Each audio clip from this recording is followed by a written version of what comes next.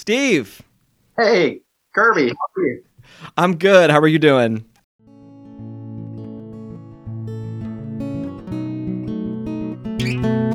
Welcome to episode 18 of the Chalk Dust Podcast, where teachers talk about their experiences in the classroom. Because once the dust settles, every teacher has a story to tell. This is Kirby Alexander, your host, and today I'm talking with Dr. Steve Prismas, an assistant professor of education at Texas Christian University in Fort Worth, Texas. I met Steve in 2016 when he joined the faculty in the College of Education. Steve has extensive experience teaching at the middle and high school level, both in the United States and abroad. He now leverages that experience as a teacher, as well as his own research, to help prepare college students for a career in education. I'm really looking forward to learning more about Steve and his journey as an educator. Let's get started. Hey, well, I really appreciate you taking some time to talk with me today and to tell us a little bit about your teaching journey, your teaching story. I know you have a lot of amazing experiences that you're excited to share, and I'm definitely excited to learn about them. So let's go ahead and get started. Wonderful. Thank you. So tell us first about what you're doing now. Where do you teach? What do you teach? How long were you a classroom teacher? How long have you been at your current institution? Just give us some details about kind of who you are and what you're doing right now. Okay, cool. This is my 26th year as a teacher. I spent 16 years in U.S. public classrooms as a middle school Spanish teacher for about 6 years, and then I guess I went overseas for a couple of years in the Peace Corps, and then I came back and did 8 more years as a high school ESL teacher and Spanish teacher, and then went and got my PhD, and I've been an assistant professor of bilingual education at Texas Christian University for the last 5.5 years. I really am interested in what got you interested in teaching to begin with. What was your story behind your first teaching job, and really even before that, what got you interested in teaching when you were deciding on your career? I'm the youngest of 4 boys, and my oldest brother, who's 9 years older than me, is a band teacher. So when he was doing his undergraduate to become a teacher, I think that was during an influential time in my life, to been in like junior high myself and, visiting him at the university. And I remember his first teaching job. I've always respected him and all my brothers. But I think that was my first concrete visual of what it's like to be a teacher. I saw the camaraderie that he had with his fellow teachers, and he was happy, and he's still a happy band teacher. Mm-hmm. Yeah. And I didn't go to college to be a teacher. I started my freshman year, my sophomore year as a political science major. Not sure what I was planning on doing, but I enjoyed government. I enjoyed criminal justice courses. But I was always taking Spanish at the same time. That was going to be a minor or a double major. And I think I figured out I didn't want to be a lawyer. I didn't want to be a politician. I really enjoyed talking to people about what I knew, trying to figure things out. I've always viewed teaching as an exercise in solving puzzles with people. And it was just one of my best decisions. I think it was maybe the spring semester of my sophomore year, or maybe even the fall semester of my junior year, switching over to the College of Education. It just allowed me to do everything I wanted to do. I was still talking about government and political science and Spanish and philosophy and all of the things that interested me. Now it was just sort of like trying to get other people to understand it the way I understood it in my head, which was just solving this puzzle of how do you explain things to make it accessible to others. And then what do I learn while doing that? So it was just a perfect career choice for me. I've just been a happy educator for 25 plus years. I remember my first job and interviewing for it like it was yesterday. I was a December graduate. I did 4.5 years of undergraduate because I switched majors, and I was a December graduate. So I was student teaching in the fall semester, looking for jobs, and there just aren't as many jobs open to start in January, get hired in December. And I actually had 2 offers, and one of them was at this middle school in Council Bluffs, Iowa.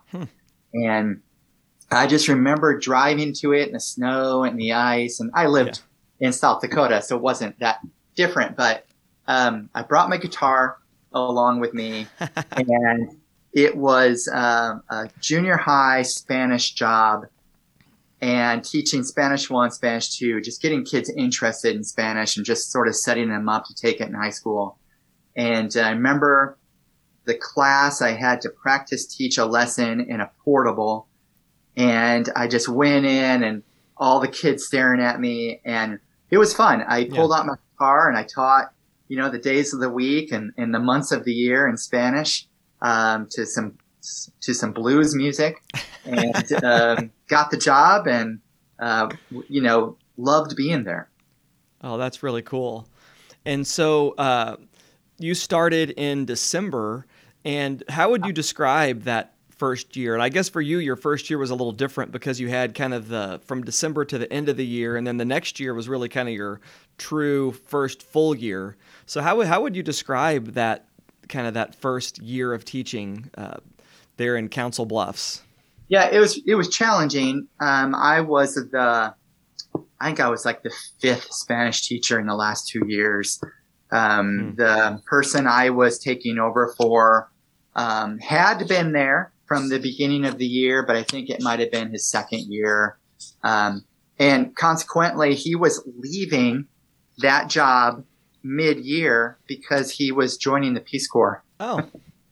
And was going to the Dominican Republic, which, 6 years later, I left that same school to join the Peace Corps to the Dominican Republic, which was pretty crazy considering the Peace Corps is in like 75 countries. Yeah. And you don't really have a choice. Back then, you don't have a choice where you go. Today, I think you might a little bit. Mm-hmm. So it was a lot, it was an exercise in convincing the kids I was going to be consistent for them. I was going to care about them and stay at least for the end of the year. Right. So it was a lot about just getting to know the kids, being there for them, convincing them, and just surviving. Really.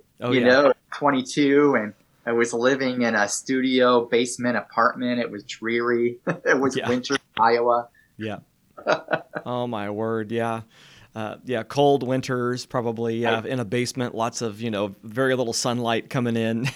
I remember my contract was for $11,500. Oh my word. Mm-hmm. Yeah, that's amazing. Yeah. I remember telling my cooperating teacher because I was still student teaching at the time, and when I told her, should I take it? She said, well, double that, it's like $23,000. And she goes, that's more than I'm making at this high school here in South Dakota. And I said, oh, okay, I'll do it. Oh my word. Yeah.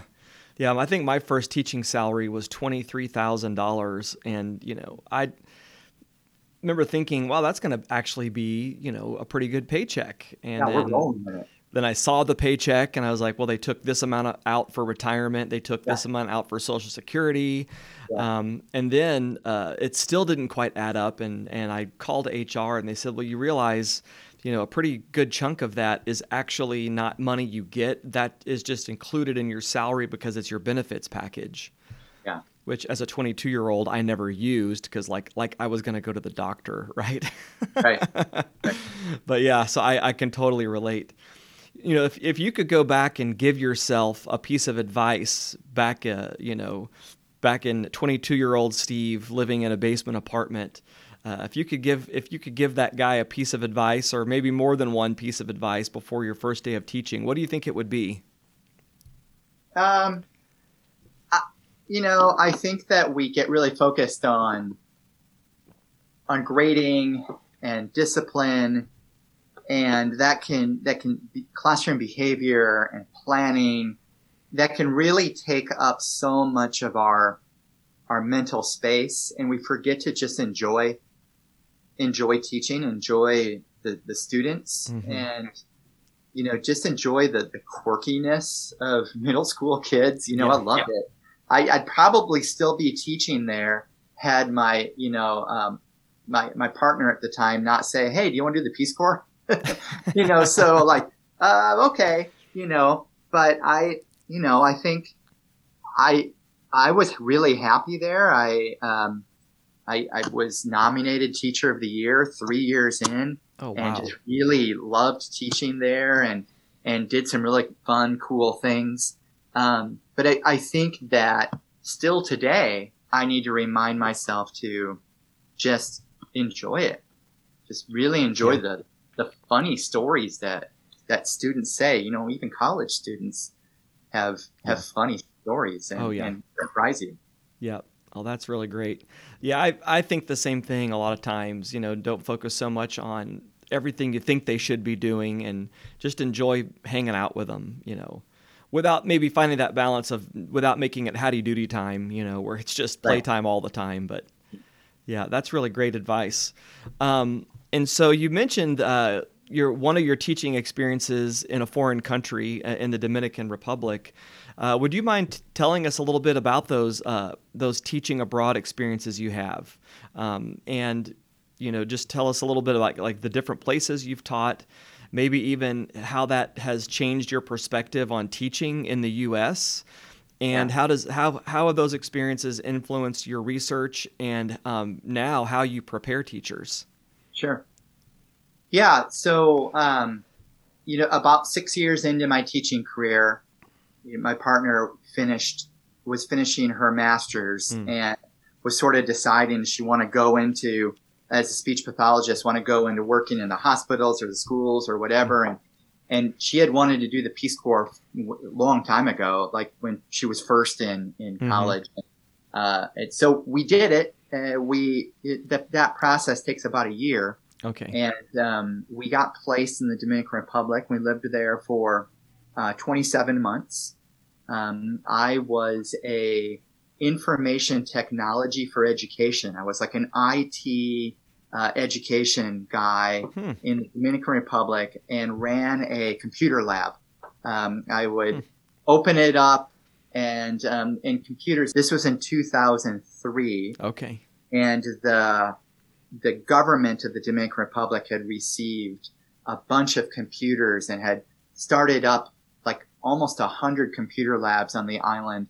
And but using computers as a teaching tool was very new to the teachers. So I would open up the lab and I would invite in-service teachers in, and I would teach them anything from how to use the mouse to using Paint, Microsoft Paint, to Excel, to Word, to PowerPoint. And eventually I would co-teach with them, and then I would let them teach on their own, and then I would just be there for support.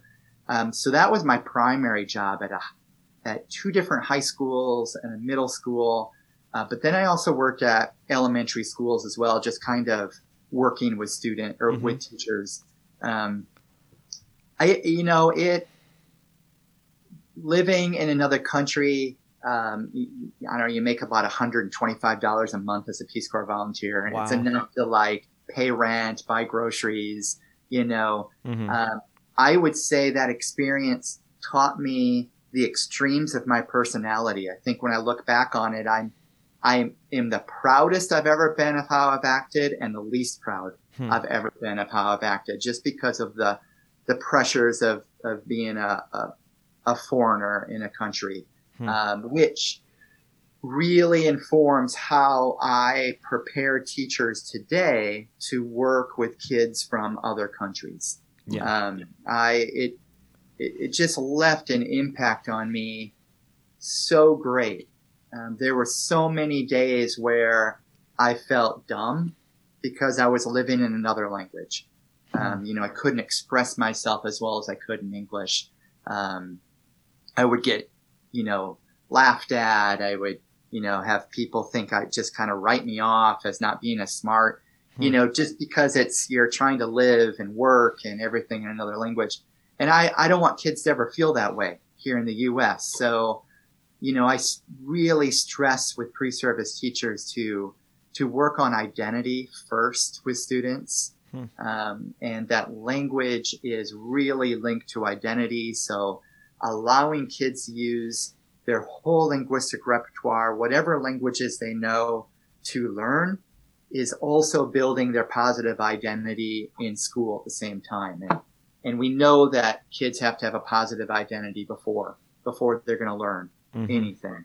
That was the Peace Corps. I did after I did my master's in the U.S. in applied linguistics, I got a Fulbright grant and spent a semester at a university in southern Mexico. Okay. And I taught at the university and I conducted research on dual language education. And I would say that both experiences, the Dominican Republic and the Fulbright in Mexico, really made me feel like we don't have high enough expectations for students in the U.S. Seeing what's expected of kids in the Dominican Republic, especially in areas of math and science, definitely in Mexico the same way. Language teaching.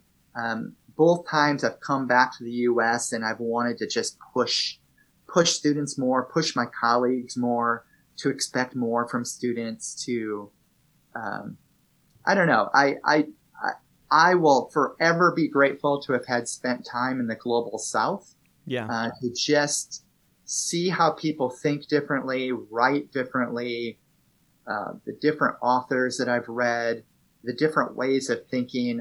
I've spent time with Zapotec indigenous teachers in Oaxaca, Mexico, and the way they think about education and view community literacy just really has changed my mind about literacy development. I've had a lot of experiences. Now in the summertime, my family and I spend a couple weeks in central Mexico, in Guanajuato, Mexico. Okay. I teach in a study abroad program through the University of Arizona and the University of Guanajuato. And all of the experiences just kind of keep making me, a different person as an educator, but all good. That's great. And so, you've had these experiences here in the U.S., teaching experiences abroad. What inspired you to get a PhD and start teaching at the university level and to start preparing teachers for a career in education? When I finished my master's in applied linguistics, I was a high school teacher at the time, and I was taking classes at night, taking classes on Saturday, full time in the summers, and finished my master's in 2 years, but kept teaching. And, my thoughts about teaching, about language development, identity development changed just drastically over getting that master's, but nothing was changing at the school system, the district level, the state level, federal level. And it really frustrated me. So I had a master's now, and I didn't feel like I could enact the change I wanted to, and thought, maybe I can if I get my PhD. So I started a doctorate at the University of Arizona, and it's been wonderful. The one thing I didn't want to do was to get my doctorate and then not be in schools anymore. And I've been able to continue during the 4 years at Tucson when I was getting my PhD. I conducted research in schools. I was part of the dual language committees of school districts and was in classrooms a lot with my own children. And I still do that today here in Fort Worth. So I really feel like it's worked out the way I wanted it to. I have a little bit more influence with the letters behind my name and the research that I'm putting out into the world. But it's still an interesting process. In Spanish, we've got a saying that I think there is in English too. I'm just not sure what what it would be, but we say in Spanish, nadie es profeta en su propia tierra. No one's a prophet in their own land. So it's kind of like the change I want to see happen here is so much easier to do in other school districts, other states, you know, but I'm starting to see a little bit of change as well where I live and in bilingual education here in Texas. And so it's been good. That's really great. Speaking toward the work you're doing here at TCU, could you tell us a little bit about the Maestro program that you have? I guess it's going to be starting here pretty soon. Yeah, as we know, the majority of U.S. school teachers are primarily white and female, and I think about 2% are Latino males.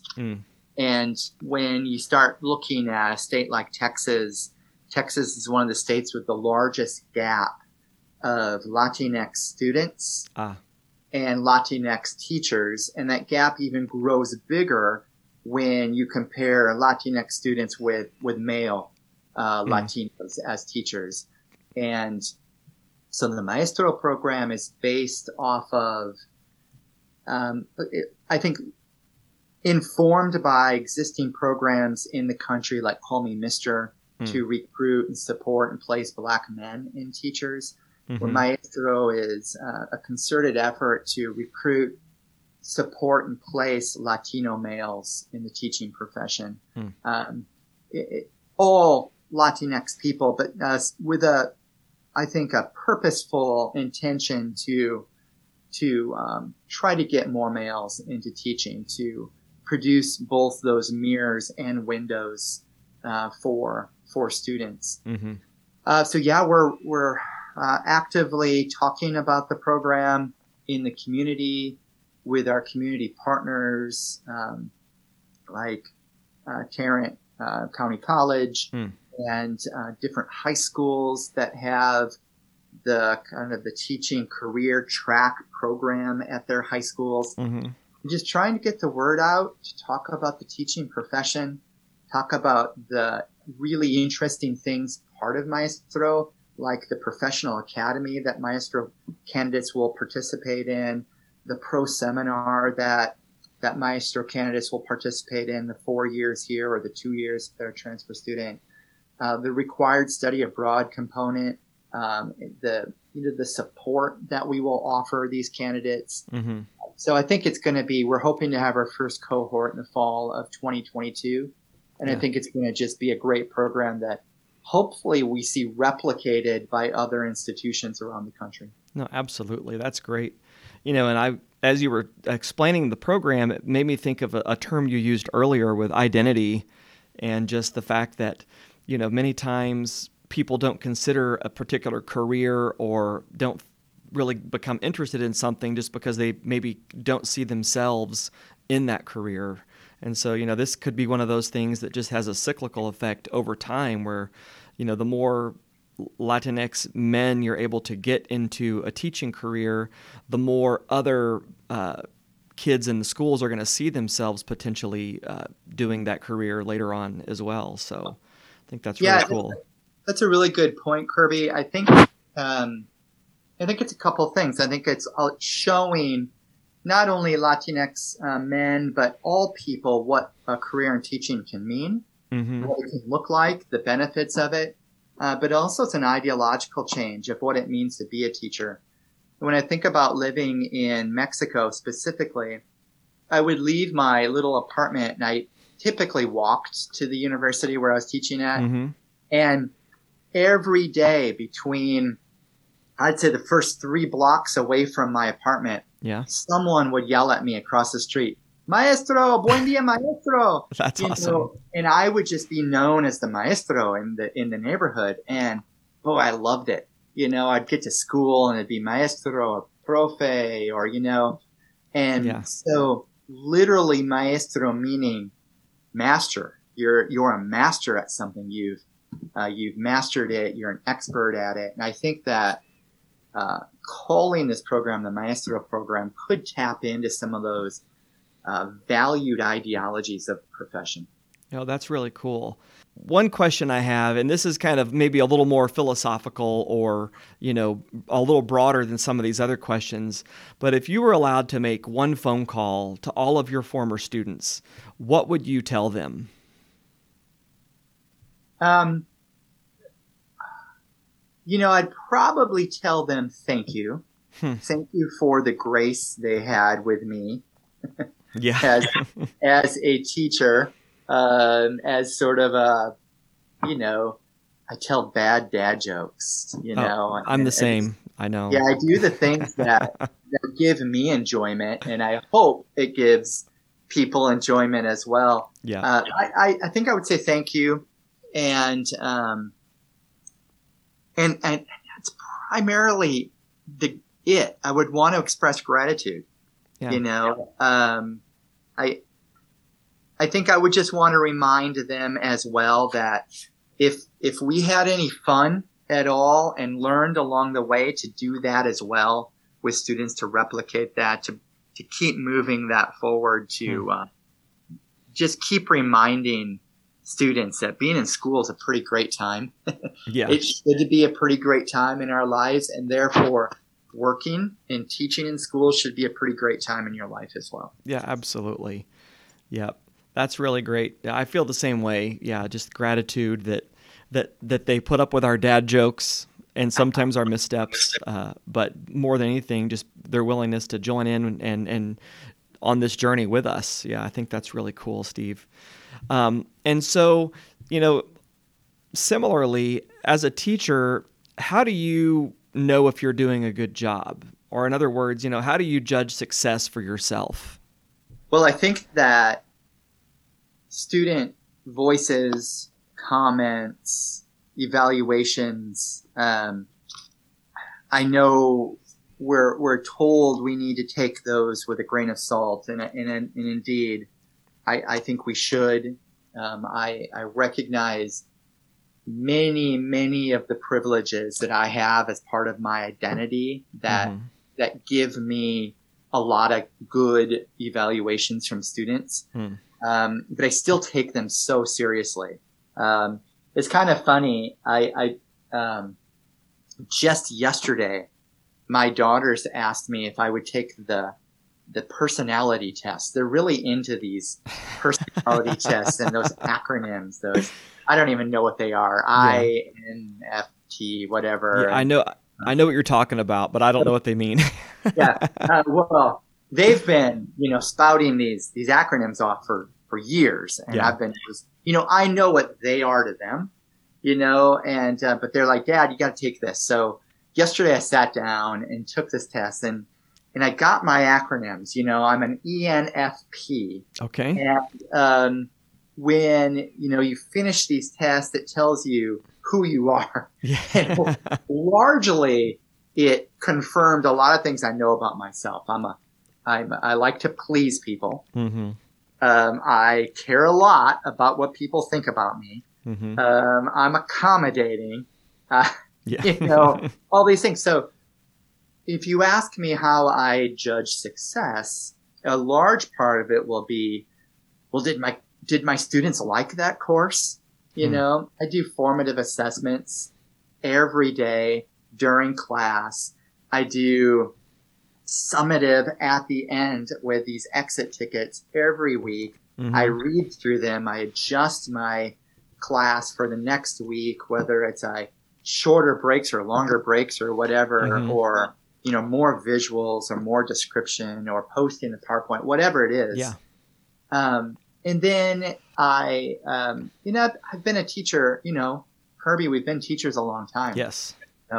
And there's a certain pride in becoming the best teacher that we can be. So I care a lot about that. Had you asked me this question 10 years ago, I wouldn't have talked about research really at all. Well, that's not true. I was doing my master's thesis back in, I don't know when, but I started thinking about, in my Fulbright, I did a big research, but now I have to answer that question with how many publications I have. How how many citations I have, how many did I get this year, what journals they're in. And that's become a big part of my life that I didn't see coming, maybe 8, 9, 10 years ago, and it is now. So I would say that both how my students feel about the course and what kind of research I'm putting out in the world. So I measure my success. Yeah, that's great.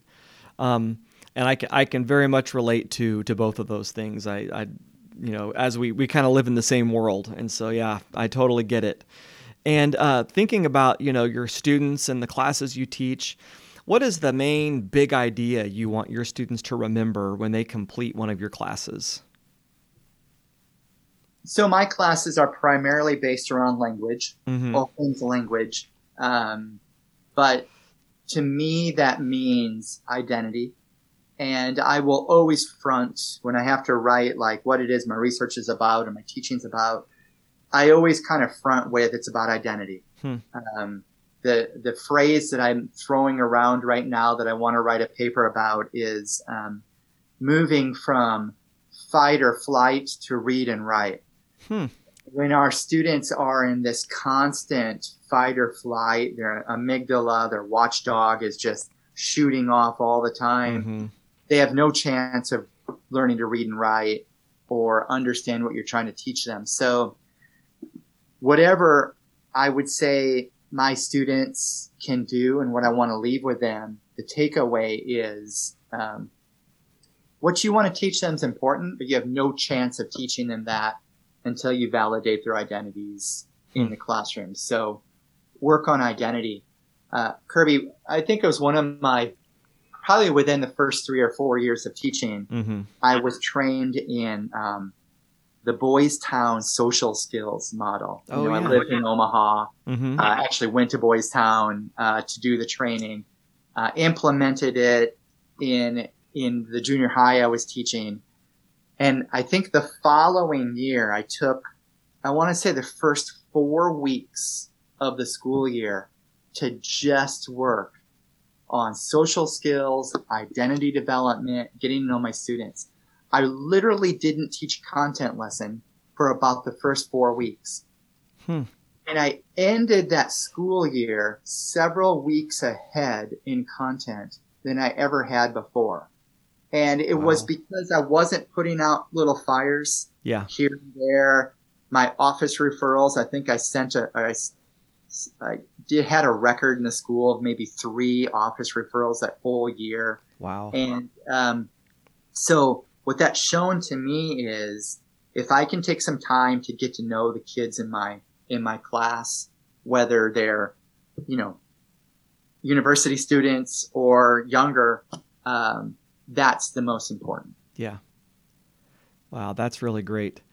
Well, Steve, I know that you've got a busy schedule, and I don't want to take any more of your time, but I really, really appreciate you talking with me today, and this has just been fantastic, learning about your story, kind of your teaching journey, and many of the things that just motivate your teaching and the way that you connect with your students. This has just been great, and I really appreciate your time. It's been my pleasure. Thanks, Kirby. Thank you, Steve.